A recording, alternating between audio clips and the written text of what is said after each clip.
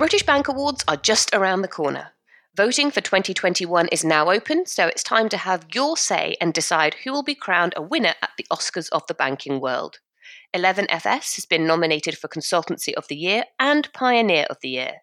If you'd like to vote for us, just head to bit.ly/British Bank Awards 2021.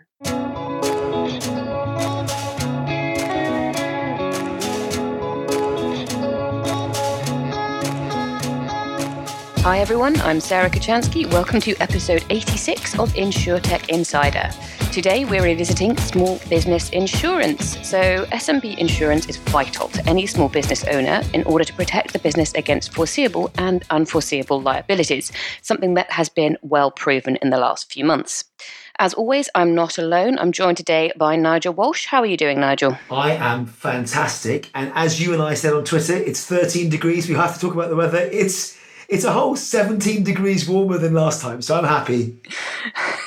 Yes, the weather has definitely perked up, and I think a lot of people's moods have perked up with it. So it's definite progress.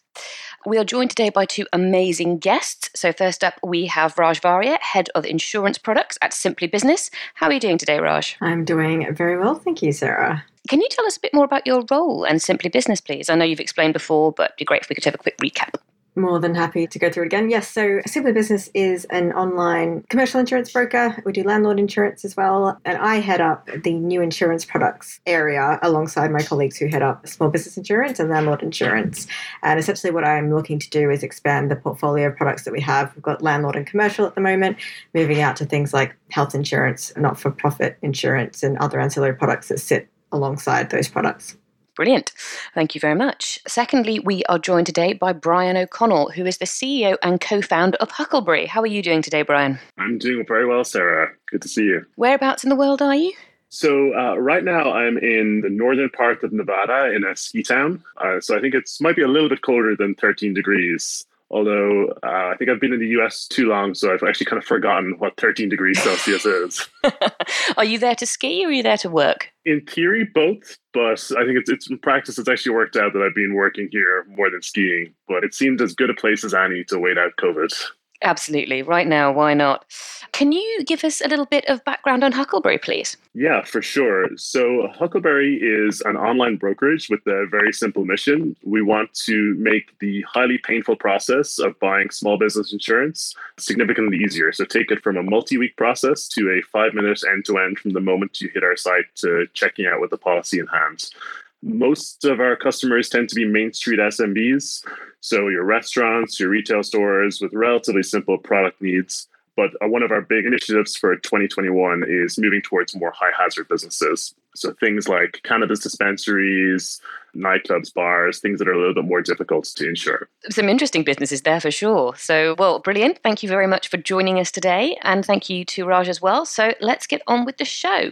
So we have covered SMB insurance before, but let's start with a quick recap on how it works. So first things first, what is SMB insurance? Because it's not just one thing, is it? There's, lots of different parts that come into it. Raj, do you want to kick us off by your definition of SMB insurance and perhaps give us a quick overview of some of the things that make it up, some of those constituent parts? Yeah, absolutely. So at its core, small business insurance is very much about protecting business risk, particularly looking at sort of micro enterprises. And that is just a massively varied group of businesses. So in the UK, we've got actually close to 6 million micro businesses. Small businesses take up about 99% of all business activity in the UK. 75% of that are sole traders, so really just one-man bands.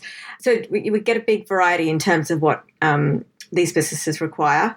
A lot of the smaller businesses will look for things like the very core public liability. So that's protection if third parties are injured or are taken ill on the premises. And then you'll see other cover types such as professional indemnity if you're providing things like professional advice, tax advice, legal advice. If you've got buildings and property involved, you've got stock cover, tools cover, buildings cover. So depending on the type of business, then there's plenty of complexity that can come into a product. And Brian, does it vary in the US, or are the general principles the same for what constitutes SMB insurance? Is there anything specifically US that perhaps we don't have in Europe or the UK, or vice versa? So I think it's generally quite similar, although how we look at it is we sort of split the market into compliance-based products and non-compliance-based products. So somewhat counterintuitively, a lot of our customers are not buying insurance because they want to protect their business at all. They're buying it because they have to by law, or because a landlord or a client is making them do it. So products that fall under that umbrella would be things like workers' compensation. So that's to protect your workers if they're injured on the job. One of the biggest lines in the US, and basically required by law in every state except for Texas. Texas is its own special case in many ways. Then you have things like general liability, which, your landlord may require you to get, but you also might want to get yourself. And then, you kind of move into things that folks are buying just more for their own protection and peace of mind. So this is like basic stuff like business interruption insurance, property insurance, and then into sort of more complicated lines like even inland marine, so protecting your stock in transit, etc. Wow, okay. So it's an interesting approach to view it slightly differently, but I do understand what you're saying, kind of stuff you have to have and stuff that's almost, a nice to have, or even depending on the perspective of the business, a need to have, rather than a regulatory need to have. Nigel? I was going to say, I think we've collectively jumped in as a bunch of insurance professionals or folks that know the market, and we've jumped into language like liability in a heartbeat. And if I played this back to my mum or anyone else, or even a friend of mine that's starting this, one-man band, as you mentioned, Raj, as a great example of, 98, 99% of the businesses, what the hell are we talking about? And why do we need to... Go on then, Nigel, explain it. Well, it's more than that, actually. The point I was going to make was, and I think actually Simply do a really good job of this, as do many of others, how do we go about educating people on what they actually need in the first place?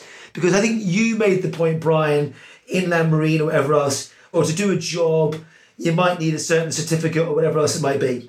But if I'm a locksmith that's just come out of something, or a carpenter, how do I know I need general liability? And at what stage do I know I need to get professional liability or cyber? So how do we educate people? Well, that takes me into my next question, Nigel. Perfect cue up. The question, because we kind of covered that a little bit before in kind of the educational piece, but I think the kind of thing we want to look at today, because it leads us into how things are changing, is about how SMB insurance is generally sold.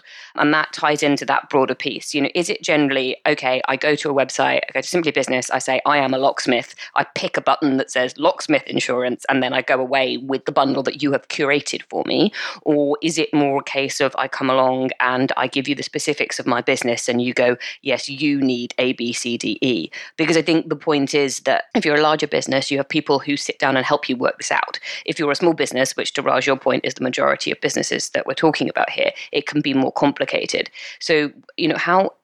And I think this is relevant when we start talking about COVID, because people don't know if COVID cover is included, pandemic cover is included, they don't know if they need it. What is there about the way that it's sold right now? And then perhaps we can talk about, what are the ways it should be sold in the future?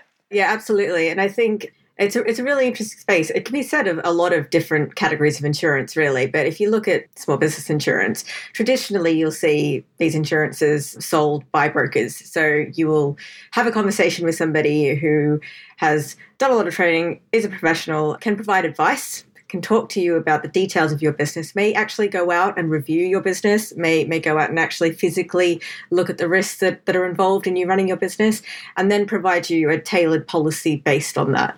But that approach is not suitable for everyone, particularly as we move into a digital age where, a lot of people are wanting a distribution channel that is quick and is easy and simple. And for a lot of small business owners, it needs to be time efficient as well. They don't have the time to have these long, convoluted conversations. And to Brian's point, wait weeks for an outcome for a policy to be sold and bound and set up. So that's where sort of online distribution, often supported by a call center, because often people do want to have a conversation about something and not necessarily have a purely personal touch.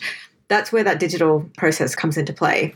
And also, just picking up on Brian's point, you do have people who know that they need to get some type of insurance because the council says they need to be able to operate their business, or because they have employees and employees' liability is a requirement by law. So they'll jump on and they'll do quite a simple journey. But being able to use content as an educational tool to talk through and break down some of these more complex concepts like liability, for example, and what that means and how that can actually sort of transpire using use cases and that sort of thing, definitely sort of breaks down those concepts for customers who can often act like personal insurance customers. So these one-man bands, for example, they're used to buying their home insurance and their car insurance online. So when they're thinking about their business insurance, that's where they go, and they're expecting a similar sort of experience. And Brian, how does that apply to you with these more complex and interesting businesses? So you definitely mentioned something to do with cannabis, unless I misheard that, and that's wishful thinking. But what I'm thinking about here is, how do you write policies for that kind of business that's new but also small, so it doesn't have the legal team behind it to tell it what it might need? Yeah, so that's an interesting one, which I can definitely talk about. So obviously, the cannabis industry is exploding in the United States right now. So we went from 2,500 dispensaries 3 years ago to 7,500 now, and they're projected to grow extensively from there. But these guys are very badly served by current options, and they look pretty much like your Main Street SMB in terms of level of sophistication and also just size, number of employees, etc. So the typical process for a cannabis dispensary was to often pay a broker to go out and place coverage for them. So this person is getting commission, but you're also paying them an upfront fee. Fill out a completely paper-based application, and then actually have a physical inspection done of your premises before being able to bind coverage or even get a quote. So what we're doing is it's a little bit different to our Main Street SMB product, which is 5 minutes end to end. This is more like 6 months to 2 days with a lot more tech and a lot fewer PDFs. So significantly better, but still is so much better than the alternative. And then to the point of advice, kind of picking up on Raj's points, we believe there's always a need for advice in any of these transactions, or in most cases. But it's just a case of, can you get the consumer to fill out all of their information digitally? Can you make that whole process way more efficient? And then it's maybe 20 minutes of a broker's time at the end versus 5 hours of a broker's time preparing documentation and getting everything ready for a quote. So it's kind of making that broker more efficient as opposed to necessarily eliminating them entirely. Yeah, no, that seems fair, and it sounds like there's a definite need. I mean, 6 months to 2 days, okay, it's not as good as 5 minutes, but that's still progress. Exactly. Particularly if you're trying to set up a business. I mean, I'm quite intrigued to hear people's thoughts on talking about setting up businesses. We've seen a lot of people set up businesses in the last year on their own, everything from, making cupcakes or to larger scale because they've been laid off, because they have spare time on their hands, doing that thing they always want to do. What about for those people? Do you think, first of all, have you seen any increase in sort of requests from people saying, I'm distributing cupcakes every other Saturday and I don't know if I need insurance in case I poison somebody, or, whatever else cover you might need?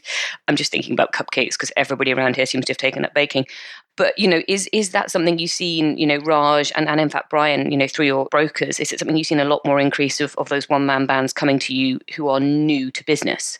I don't know, Raj, do you want to go first? Sure. I think we've seen quite a mix, actually. So we've seen some interesting trends. We definitely did, particularly after the first lockdown. And we've had a few here, Brian, you might be aware. Are we on three? Is it 3 or 4? I don't know. We don't believe in them here. We've decided there is no coronavirus here. Yeah, cool. Different approach. Don't even go there. That's another podcast, guys. That's another podcast. Yeah, so I think we had a look at this, particularly after the first lockdown, and we did see a lot of bakeries, like home bakeries, and to your point, Sarah, around cupcakes, a lot of candle-making businesses, but then also trends towards sort of online retail. We've definitely seen a lot of smaller businesses who were a lot more sort of physically based, switching quite quickly into digital trade instead. And then a lot of sort of logistics and delivery courier type trades as well, because obviously there was that big burst in terms of delivery services required as well. So yeah, definitely some interesting trends that we've seen come out of lockdown, and quite a few new businesses who have come through our call center, to Brian's point, in terms of having conversations around what type of insurance would be required. Mm-hmm. And Brian, have you seen that as well? Is that, is this burst of entrepreneurship similar where you are? Yeah, so we saw a lot of those as well. E-commerce was definitely huge. The one other big one that I guess is not surprising when you look back at it is we saw a massive spike in commercial cleaners post-pandemic. And I think that was driven largely by this compliance needs. So if you have just, you Your average supermarket is probably 3x the amount of cleaning they're doing, so they're going to outsource that. And if you're a commercial cleaning company, they want to see your certificate of insurance. So not really even to protect themselves, but to be able to comply with the contractual, arrangements that they have with that supermarket, they're trying to get insurance as quickly as possible and have an ability to show it to them on their phone. Yeah, no, that makes sense, actually. I hadn't thought about that, but that's very logical. Okay, we're going to move on to talking about business interruption insurance. Now, we've talked about this many times, so we'll just start with a quick recap. Let's not go into much detail. I don't know, Nigel, do you want to give us a quick overview of the BA court case? Because I know that's the one that's happening here in the UK. I know you've been following that quite closely, Nigel. So do you want to give us a quick overview? Yeah, sure. I mean, it's a BI is all about how you protect yourself from interruption of events or things outside of your control, the unknown things specifically. It's a very important term, unknown. The interruption that was caused by coronavirus fell into a number of categories, very similar in some instances to some cyber events or terrorism events that have equally gone through court. Business interruption, think about your building flooding, it's very straightforward. You can't get to your building because there's been an explosion nearby or whatever else. But because policies are worded in very traditional ways, and again, I know Simply Business have done lots of work in wording recently and publishing some stuff online as well, but because of these traditional wordings, things like business interruption typically required property damage. And where you've got a terrorism or non-denial of access, there is no property damage, you just can't get there.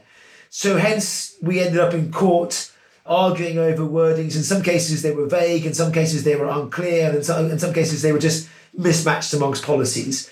And the net outcome, of course, as you all know now, is that the customers have won. The insurers lost the case, even though it went to the Supreme Court, and are now going through a process and being encouraged to make rapid payouts to get ourselves back on track, moving forward into the new world. Thank you for that, Nigel. That was very, very succinct and very useful.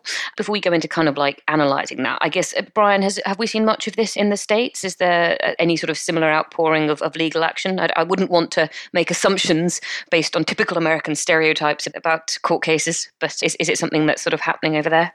It is. I mean, I'm aware of a few cases, but I'm not aware of anywhere where the plaintiff has been successful. So I guess in contrast to the case that you guys are discussing, I think in most cases, the claims have been denied over here. That's really interesting. There are a few, actually, and actually the ones that have been upheld are actually restaurants. And across the US, and it differs state to state, obviously, and it differs insurer to insurer, and it even differs in global insurers, country to country. So it's generally really complex. I mean, there was a case in, I'm going to say Switzerland, where the insurers came out and said, look, we don't think you're covered, but we're going to pay 50%. So we don't end up in court or whatever else it might be. So it's generally felt like we've tried to do as much as possible, and the amount of money we've paid out has been material.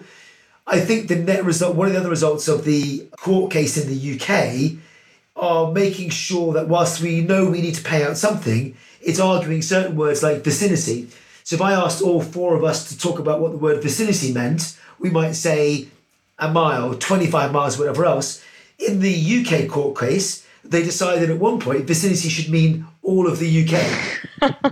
Right. So you can understand why insurers were trying to lock down certain terms just for almost protecting our businesses and being clear going forward. Otherwise, we're going to end up in a place where we price policies that are unaffordable and people don't buy insurance. I mean, that's fair, and I do take that point. But what about, what do we think about the fact that some insurers are saying they just can't pay?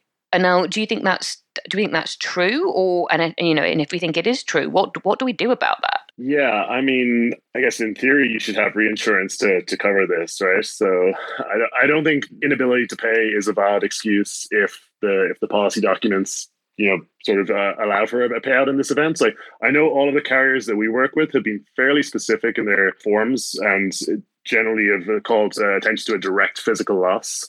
So we haven't experienced any where they've sort of been had to pay out even.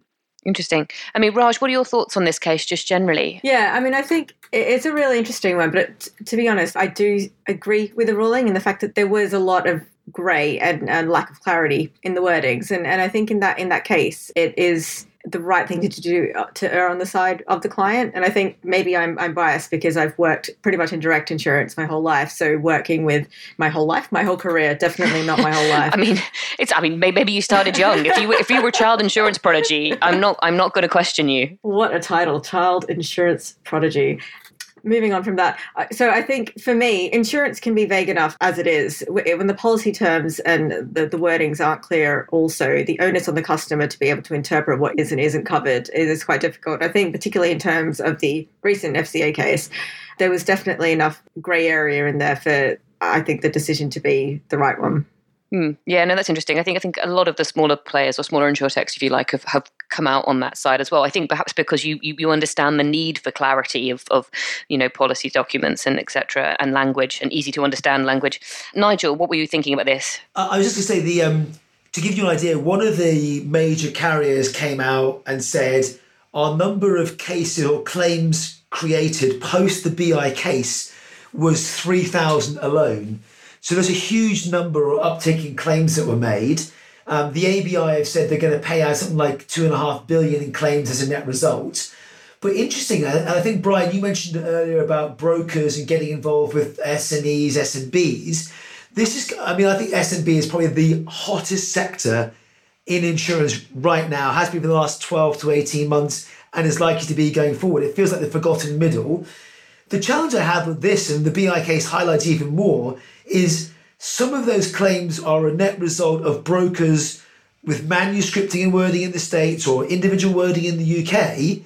So those cases have arisen as a result of customized wordings. Where does the liability sit? And is this the reason that brokers don't want to get involved with SMEs? Because I'm not going to make enough commission. It's too small a policy with one-man band, and it's got to be a certain case for it to work. I can't spend 5 hours. It's got to be 5 minutes or whatever else. So would love your perspective on where brokers will go post this. Will they pull away from SMB or will they get closer to it? Yeah, so hard to say where liability sits because I'm not an attorney, but what I would say is I think there is a responsibility on the behalf of a broker to explain the policy in as much detail as possible so that your customer understands it. That's why there's a licensing regime for these guys, and that's clearly a part of your professional duties. So what we try to do is to make it very clear that, look, the majority of these policies will not cover you due to a pandemic-related shutdown, and to say that up front. And I think other brokers should also. As to whether this will be a catalyst for them pulling back from the business, I think historically, and a lot of the reason probably why both Raj's company and my company are excited about the space and about selling directly is SMBs are not very exciting to brokers. If you're selling a $500 to a $2,000 policy and you're making maybe 20% on that, and you have your marketing costs and you have a physical office, it's just very, very difficult to make a buck. So that's kind of why I think they've historically been pulling back. It's why a lot of insurtechs are making broker portals so that the broker can essentially send that lead elsewhere if they don't want to service it. So I'm not sure this is necessarily going to be the straw that breaks the camel's back, but probably doesn't help. What about the SMBs? Just to finish up this section, do you think, it sounds like actually there's an uptick in small businesses buying insurance right now. Is that a surprise to you? Because I don't know, I'm just wondering about the attitude. And, there'll be some small businesses going, oh my God, we need insurance. We can't have this happen again. There'll be a lot of new businesses, to both your point, Raj, and yours, Brian. There'll be others who maybe go, well, what's the bloody point? Do you think it's going to have any impact on the sort of insurance SMBs buy, and in fact whether they bother to look for it in the first place? But we have seen a small rise in self-insurance, for example, among small businesses. Yeah, well, we definitely haven't seen in any data that we've looked at like an overall uptick in small businesses. I think the ones that are more worried about insuring themselves is just frankly outweighed by the ones that really don't have the cash to do so. As a business, we've grown pretty strongly through the pandemic, but that's primarily driven by like a shift towards online channels and the fact that as a business that's significantly smaller than a multi-billion-dollar insurer, you have obviously a lot more headroom to grow, so you can kind of grow in more difficult environments. But I definitely think that there has been sort of an outweighing of that by the fact that some of these businesses are just really hurting. So that's kind of what we've seen. Yeah. No, that's a very fair point. And I have heard that as well. Now you mention it, but I hadn't thought about it deeply, that you just haven't got any money left to pay your insurance. I think I've heard something similar, particularly from a lot of the larger pub chains in the UK who've been really, really badly hit. Raj, I'll let you close out this section with your thoughts on that question. Yeah, it's a really interesting one. So we've seen quite a mix. We've seen some slightly larger small businesses who are actually preferring to engage digitally because they feel like they have been stung by the broker experience because of this. We tend to find sort of smaller businesses, your one-man bands and 2, 3, 4 employees aren't necessarily looking for a business interruption policy because they don't necessarily have property. So they don't have a shop, they don't have an office. If they're working from home, they're not looking for that cover type. So they're looking for other covers, and they are more risk aware because of this. They're more aware of the need for insurance, so that they are looking for that. So yeah, it's definitely been quite mixed, and I think we'll see that trend continuing in terms of the type of businesses that come looking for products online. Yeah, it's really interesting, and I think, as you say, there's a sort of a shift in every different way. So you've got more new businesses needing different types of insurance. You've got existing businesses needing different types of insurance. You've got, people who can't afford insurance, people who are desperate for it. I think it's going to be really interesting to see the overall impact on the industry and how the industry reacts. And that's what we are going to be talking about in part 2. But before we get to that, we are just going to take a quick break. Okay, on with the show. And now it's over to Nigel. Thank you very much. Next part of the show, we're going to talk about 2 things. The first of that is pandemic policy. So obviously highly topical as we all hopefully see light at the end of the tunnel. But I guess first question for the team really is, what did existing policies cover? I don't know, Raj, did you want to go first in this in terms of, would it have even been seen? Would the word have been mentioned? Where do we even start with this? Yeah, I mean, it's a really interesting one. It really does depend on the size of the business and the complexity of the coverage you've got if you're even going to look at, pandemic coverage. So, definitely the products that we sell to our micro businesses wouldn't mention it. I mean, I think the only time you would really be looking at it is when you're looking at business interruption and we're talking about notifiable diseases. And that's obviously, what has set off the FCA case, because a lot of these policies did contain that term, a notifiable disease, whereas some policies did list specific illnesses like bubonic plague and foot and mouth disease and that sort of thing. So yeah, I mean, went with the plague. So yeah, I mean, I think particularly if I'm thinking about our customers, the level of sophistication around their coverage levels and thinking about pandemics, these businesses are micro. They don't even know if they're going to be around for an event that is a 1 in 100 year type event. So it's not necessarily one that was resonant to them and a coverage type that they were really thinking about. It's really interesting in that it's almost exactly that. When you're buying a car or a house or anything that's got options, you go through the list of options and go, what can I get rid of that removes my price and makes it easy to do? And I think in more cases than none, we go back to almost minimum viable product or minimum accessible product to fit customers' needs. And as you say, if it's 1 in 100 type event, we kind of take that sort of stuff out unless we're known for that stuff, which might be hurricane, flood, weather event. Probably more familiar actually in the US, Brian, right? Where you've got weather or other events that would be more applicable in some states than others, right? Yeah, you do have those kinds of products over here, but I'm not sure they tend to be that popular because they tend to be very, very expensive. So things like earthquake coverage and things of that nature, a lot of folks are passing on. We did some research into the business interruption market, and we found that it was something that, and specifically pandemic business interruption insurance. And we found that there was, it was something that was accessible to much larger businesses. So, I mean, I believe Wimbledon had a policy to cover the championships. Mm. Probably the only people who did. When we talk about people who actually were covered, Wimbledon was going, oh yeah, no, we got it, we're fine. Yeah, and the closest thing we could find to something off the shelf was, I believe, a program that had a minimum premium of like $100,000. So obviously, totally inaccessible for any kind of small business. So you're saying it's price driven more than anything else? Well, no, I mean, I think... honestly, like if you look at it this way, if you had priced a business interruption pandemic product a year ago, it wouldn't have been priced like an earthquake product, right? Because earthquakes are very common. I've probably had like 5 of them since I've been here, right? These are once in a generation events. So it wouldn't have been very expensive if you tried to price this 2 years ago. Honestly, it was probably more like, well, number one, to your point, will someone really want to pay that extra $15-$30 like for something that's very, very unlikely to happen? Probably not. And also probably just the fact that it wasn't something that occurred to a lot of people as would be attractive to small businesses. So it wasn't really developed. Yeah, I am with you there. And I think actually, Raj, you mentioned notifiable diseases, which is really interesting because, again, probably a term that not many had seen or heard and probably never even read their policy. I know Sarah and I have talked about this enough times where people just don't read this sort of stuff. The last real change for me probably was around about SARS, when the outbreak of that was, 20 years ago, and we got wordings tightened up. How have policies changed since then? Have you got much view on what you've done as a net result of the now known event that is the pandemic? I mean, we definitely did see insurers come in and tighten up their wording following the outbreak of COVID, explicitly excluding it or explicitly listing out the diseases that they would cover. So yeah, definitely insurers have gone back to look at their wordings and exclude COVID. And I think, to Brian's point around affordability, it is about that. I mean, it's insurance is very much about pricing for, the unknown, the risks that we don't know are going to come completely random. And I think, the fact that we're in the middle of a pandemic now, and I think everybody needs to go back and take stock of, is this going to happen again? What does the world look like in a world where, novel coronaviruses appear on an annual basis? I mean, SARS was 20 years ago. Could that have been a pandemic? Could that have been the same sort of extent that we have now? So I think it'll be a long while before insurers revisit that wording to treat pandemics in any way other than, quite tightly.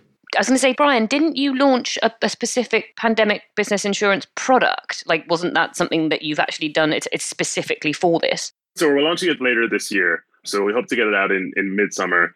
It's an excess and surplus product, so non-admitted, so more bespoke.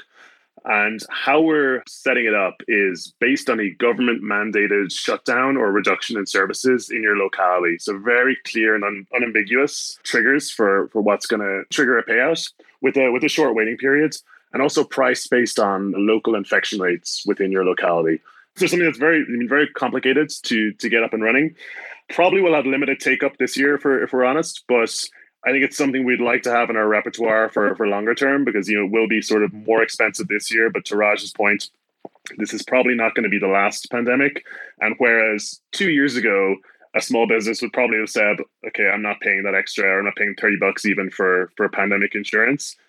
2 years from now, it's probably going to be a very different story. And we actually think it could be a smart way of getting folks in the door and then getting them interested in us as having some unique level of product offering. That's really interesting, Brian. Can I ask, is that parametric? So will you automatically pay out based on the event occurring? Correct. Yeah, exactly. We love a bit of parametric. I was just about to ask Sarah. I think this is the exact right spot for if this, then that, it's automatically going to go pay out. The other thing here that I find really interesting is, and I know I go on about it, and I'm really sorry, but education, because everyone's been through this event, unlike a hurricane or earthquake where it's usually localized or whatever else, but everyone's been through it. We will be here in 50 years' time, A, talking about education, but B, going, do you remember 2020 when we all had to hunker down or whatever else? And actually the fact that everyone's gone through it does mean we're all now going to think about it. Go back 5 years, Sarah or I wouldn't have thought twice about checking our travel insurance, whether a pandemic is covered. And now it's going to be the top 2 or 3 things we do before we go and book our next trip to Europe or New Zealand or wherever else it might be. Yeah, I mean, I think the point is that people's approach to insurance will probably change. I think that's what we're talking about here generally, right? Like, people are thinking about insurance in a different way, and people are acting in a different way, as mentioned in the first half. So insurers have to respond to that. And I think the point is that, when the pandemic has slowed so much business or changed so much business, how small businesses function has changed fundamentally in a lot of cases. Insurers are going to have to respond to the different demands for customers. And I think, if anything, my hope is that, and I said this before as well, that this is a real jump start for the insurance industry. Like, they were dragging their heels about being more customer centric and responsive in ways that perhaps the banking industry has got slightly further ahead with. I wouldn't say it's winning, but slightly further ahead with. Have you seen that? Is that your hope, or am I being too optimistic that the insurance industry will respond to a changed set of circumstances? So I think it's a valid point about there potentially being more consumer demands, but kind of to my earlier point, I think we're going to have to wait a little bit to find that out, right? Because there's just going to be a lack of cash flow in all of these businesses for the next while. So even if they think that insurance is now very, very important and going towards the top of my list, probably won't have the cash for a little bit until the economy really starts to recover to make what might be seen as a more kind of discretionary purchase. I think there's definitely also an opportunity for I guess anyone not tarnished with some of the lawsuits or some of the negative publicity to sort of build a product. Because I think that's going to be the big challenge. If you're coming in and trying to say, well, we're going to protect you, there's a lot of negative media out there around, these denied claims over the last year. So I think that's going to be the sort of, aside from every other UX challenge and all the other challenges that this industry have, that's going to be something that they're really going to be up against. I suppose one optimistic point there would be, well, it will take businesses as well to work out how they operate in future and what their needs are. So that gives the insurance industry time. Come on, guys, start now. You might be ready. Yep. I was just going to say, I mean, you're absolutely right. The onus is on us to start trying to predict what those future trends are going to be and what is happening now that will actually sustain into the future. So, a lot more potential working from home, particularly for, businesses that previously had an office. Does that change risk? Do policies need to change to take into account that sort of behavior? Sarah, you mentioned before sort of the rise of sort of gig economy and more sort of flexible working styles and patterns, and then what that means for insurance products to cater for those needs. But I think to Brian's point around the trust piece, I think, the industry has suffered a bit of a loss of trust off the back of how they've responded to some of this.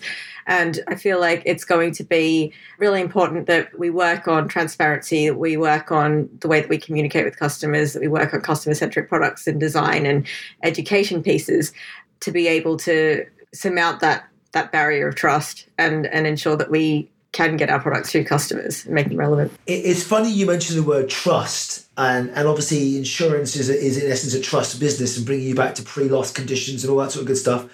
We did a survey mid-pandemic about whether trust in SME insurance specifically is changed pre and post-pandemic. It's all public, it's online. And you can read the answer two ways. Trust in insurers didn't change, which you could say, oh, that's really good. Or you could say they didn't trust us in the first place whatsoever. And I'm going to go with the latter one, unfortunately, because I think that's probably closer to reality. We've kind of strayed into our next section, really, on the future of small to medium business insurance. Before we get there, though, I mean, we have touched on affordability quite a bit. Brian, you mentioned reinsurance about, not affording to be able to pay claims. In the future, do you think the business model of insurance has to change, where we're either going to change the relationship between primary insurer, broker, agent, and reinsurer, so that we push more risk to a reinsurer, for example, to keep it affordable? Or do we need the step in of government like we have in the UK with, flood re or talk of cyber re or pandemic re? How do you foresee the industry as a whole getting together, not just pushing it down to the end person to go sell it and customer to afford it? Yeah, I mean, I think, any talk of the demise of primary carriers is probably maybe a little premature. We still have in the US, something like 20 or 30 companies in the Fortune 500 that are, billions in revenue and all 20% EBITDA, so these are fundamentally, highly, highly profitable businesses. And, I don't see that changing anytime soon. The part of the model that I guess we think will be compressed a little bit more is the broker commission percentage. I think the industry is going to go a lot more direct and a lot more broker augmented as opposed to broker first. Then, I think as you rightly say, there's always some role for government in these more like disaster driven products. We see that with terrorism insurance. We see that in various forms of federal flood insurances that we have in the US. So I think that will continue to exist and frankly could be something to think about from a pandemic point of view. What do you think, Raj? Do you think customers will change what they ask for coming forward, or are they going to be pretty much the same as we have now? I can't see that they would necessarily change what they ask for in terms of the fundamentals.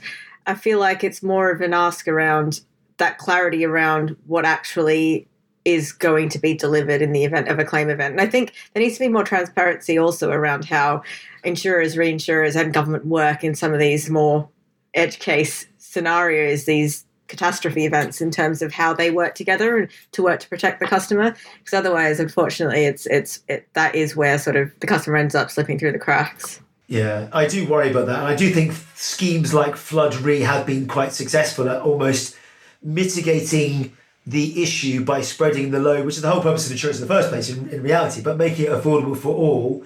We just got to keep that fair and reasonable in the same way that we do for fraud or non-insured drivers with the MIB and other things like that. I guess we move on to the next big crisis. Maybe, Sarah, you're always very good at coming up with doomsday scenarios and if there's, where do we go with this? How do we even start to predict the future? Because this is, you go back to the WEF report, so the World Economic Forum report about the top 10 issues pandemic risk has been on that list for God knows how many years, as has cyber, as has, lack of clean water. What's your take on the next big crisis, I guess, or how we even start to prepare for this across the whole financial services and insurance systems? I don't think I'm good at coming up with doomsday scenarios. I think I'm an analyst by trade, which means I look at the data and work out what the data is telling me, and then go, guys, we really should look at that. That's really something I really think we should look at that. I think, one of the things that we've touched on, a couple of times today is that this is not our last pandemic. This particular pandemic, they reckon, is going to rumble on for 10 years because the virus is very good at mutating. Sorry, Brian, you sighed at me. Look, it's not me, it's the data. If I'm wrong, I'm very happy to be wrong. But even if it isn't this one rumbling on for 10 years, there probably will be another one. Pandemics are becoming more and more serious, exacerbated by other things that are happening. Climate change is one big doomsday scenario. Sorry, Nigel, but it really is. You're going to be hard pressed to put positive light on that. A lot of the data coming out in the last week or so about the impact of climate change, particularly on continents like Africa, that just, if you want to talk about coverage or insurance, it just doesn't exist across huge swathes of that continent. So I think in terms of preparing, we just have to be sensible and look at what we are being shown. Like, a lot of what's happened, as you say, Nigel, you're very right. These things have been on those lists for 10 years, but people have ignored them. Now, partly that's, I think, willful ignorance. Willful ignorance is a tautology. Partly that's ignorance, but partly it's also, I think, people not being able to respond quickly enough. And I think, if anything, I go back to my earlier point that there will be something big that we can't see coming. We have to work out how to respond to that. We have to work out how to be resilient when we don't know what's coming around the corner. And we won't be able to perfectly respond to everything, but we have a lot more technology available to us now. We should be more agile. Otherwise, we wouldn't keep bandying that blinking word around. We should be able to be more agile and more responsive. And I think that's really where brands and companies should be focusing is, okay, how do we make sure that we can be that way? And even if it's not necessarily responsive in terms of products, start being responsive to your customers. Start there, I think you've absolutely nailed that, to be fair, because if it was going to be one issue out there, even with COP26 being held in the UK, the US rejoining the Paris Climate Accord, insurers have a massive responsibility and opportunity here more broadly. And I know it's almost in the news every day where, large insurers like AXA XL and Lloyd's of London are all pulling out of dirty energy or fossil fuels and stuff like that. Does it affect large insurers only, or does it work all the way down to individual one-man bands? Raj, to your comment earlier, do we care as much? Should they care as much? Or are we lagging bigger carriers, reinsurers that can have a bigger impact early on? Yeah, no, absolutely. And I think, you mentioned that some of those larger insurers pulling out of some of those industries. And I think, it's funny, insurance is a risk prevention industry, but a lot of what we're looking at now in terms of products even is about preventing risk in our customer base. If you look at, the way the life and health industry are going in terms of creating a healthier society to reduce claims, to reduce risk in that way, and incentivize society to take those preventative measures, there's no reason why we can't see the same thing happening in other parts of the industry, be that cyber risk, be that climate risk, depending on where, what risks we're willing to insure, what companies we're willing to insure. I think the industry can definitely make positive changes. No, I think this one's going to be talked about for a very long time. I won't go on about it now. I'm sure Sarah and I will have a show about it in the not too distant future with so much going on. There's a whole debate about whether insurers have a moral stand or not, like Lemonade not insuring guns and all that sort of good stuff. I'll pause there. Sarah, back to you. All right. Thank you very much, Nigel. I think, this is as you say, the starting point of many more conversations. And I think a lot's come out today that, these are threads we will be pulling for a while. That does wrap up today's discussion, though. Thank you so much to my guests. Where can our listeners find out more about you? Raj, do you have a Twitter handle or a website or a LinkedIn you'd like to share? Yes, you can find me on LinkedIn at Rajashri Varya, and my Twitter handle is Raji_warrior. Oh, I like that. Brian, how about you? Sure. Yeah. So I am LinkedIn, Brian O'Connell 1. And then you can find me on Twitter as the Irish VC, which is a throwback to one of my former jobs and former lives. Equally good. Got some great Twitter handles today. Nigel, how about you? Less great Twitter handle. I'm now embarrassed. I'm just Nigel Walsh on Twitter. And if anyone tries and tells me that an e-scooter is climate friendly, I'm going to go ballistic. But you have been warned. I'm equally dull. You can find me on Twitter at Sarah Kachansky. And you can find the show on Twitter at Instech Insiders or our 11FS LinkedIn page. That is 11:FS. If you like what you've heard this week, don't forget to subscribe to the podcast, which you can find on Spotify and all your other podcast providers. And do remember to leave us a review. It does help to make the podcast better. We will be back very soon. Thank you for listening. Goodbye.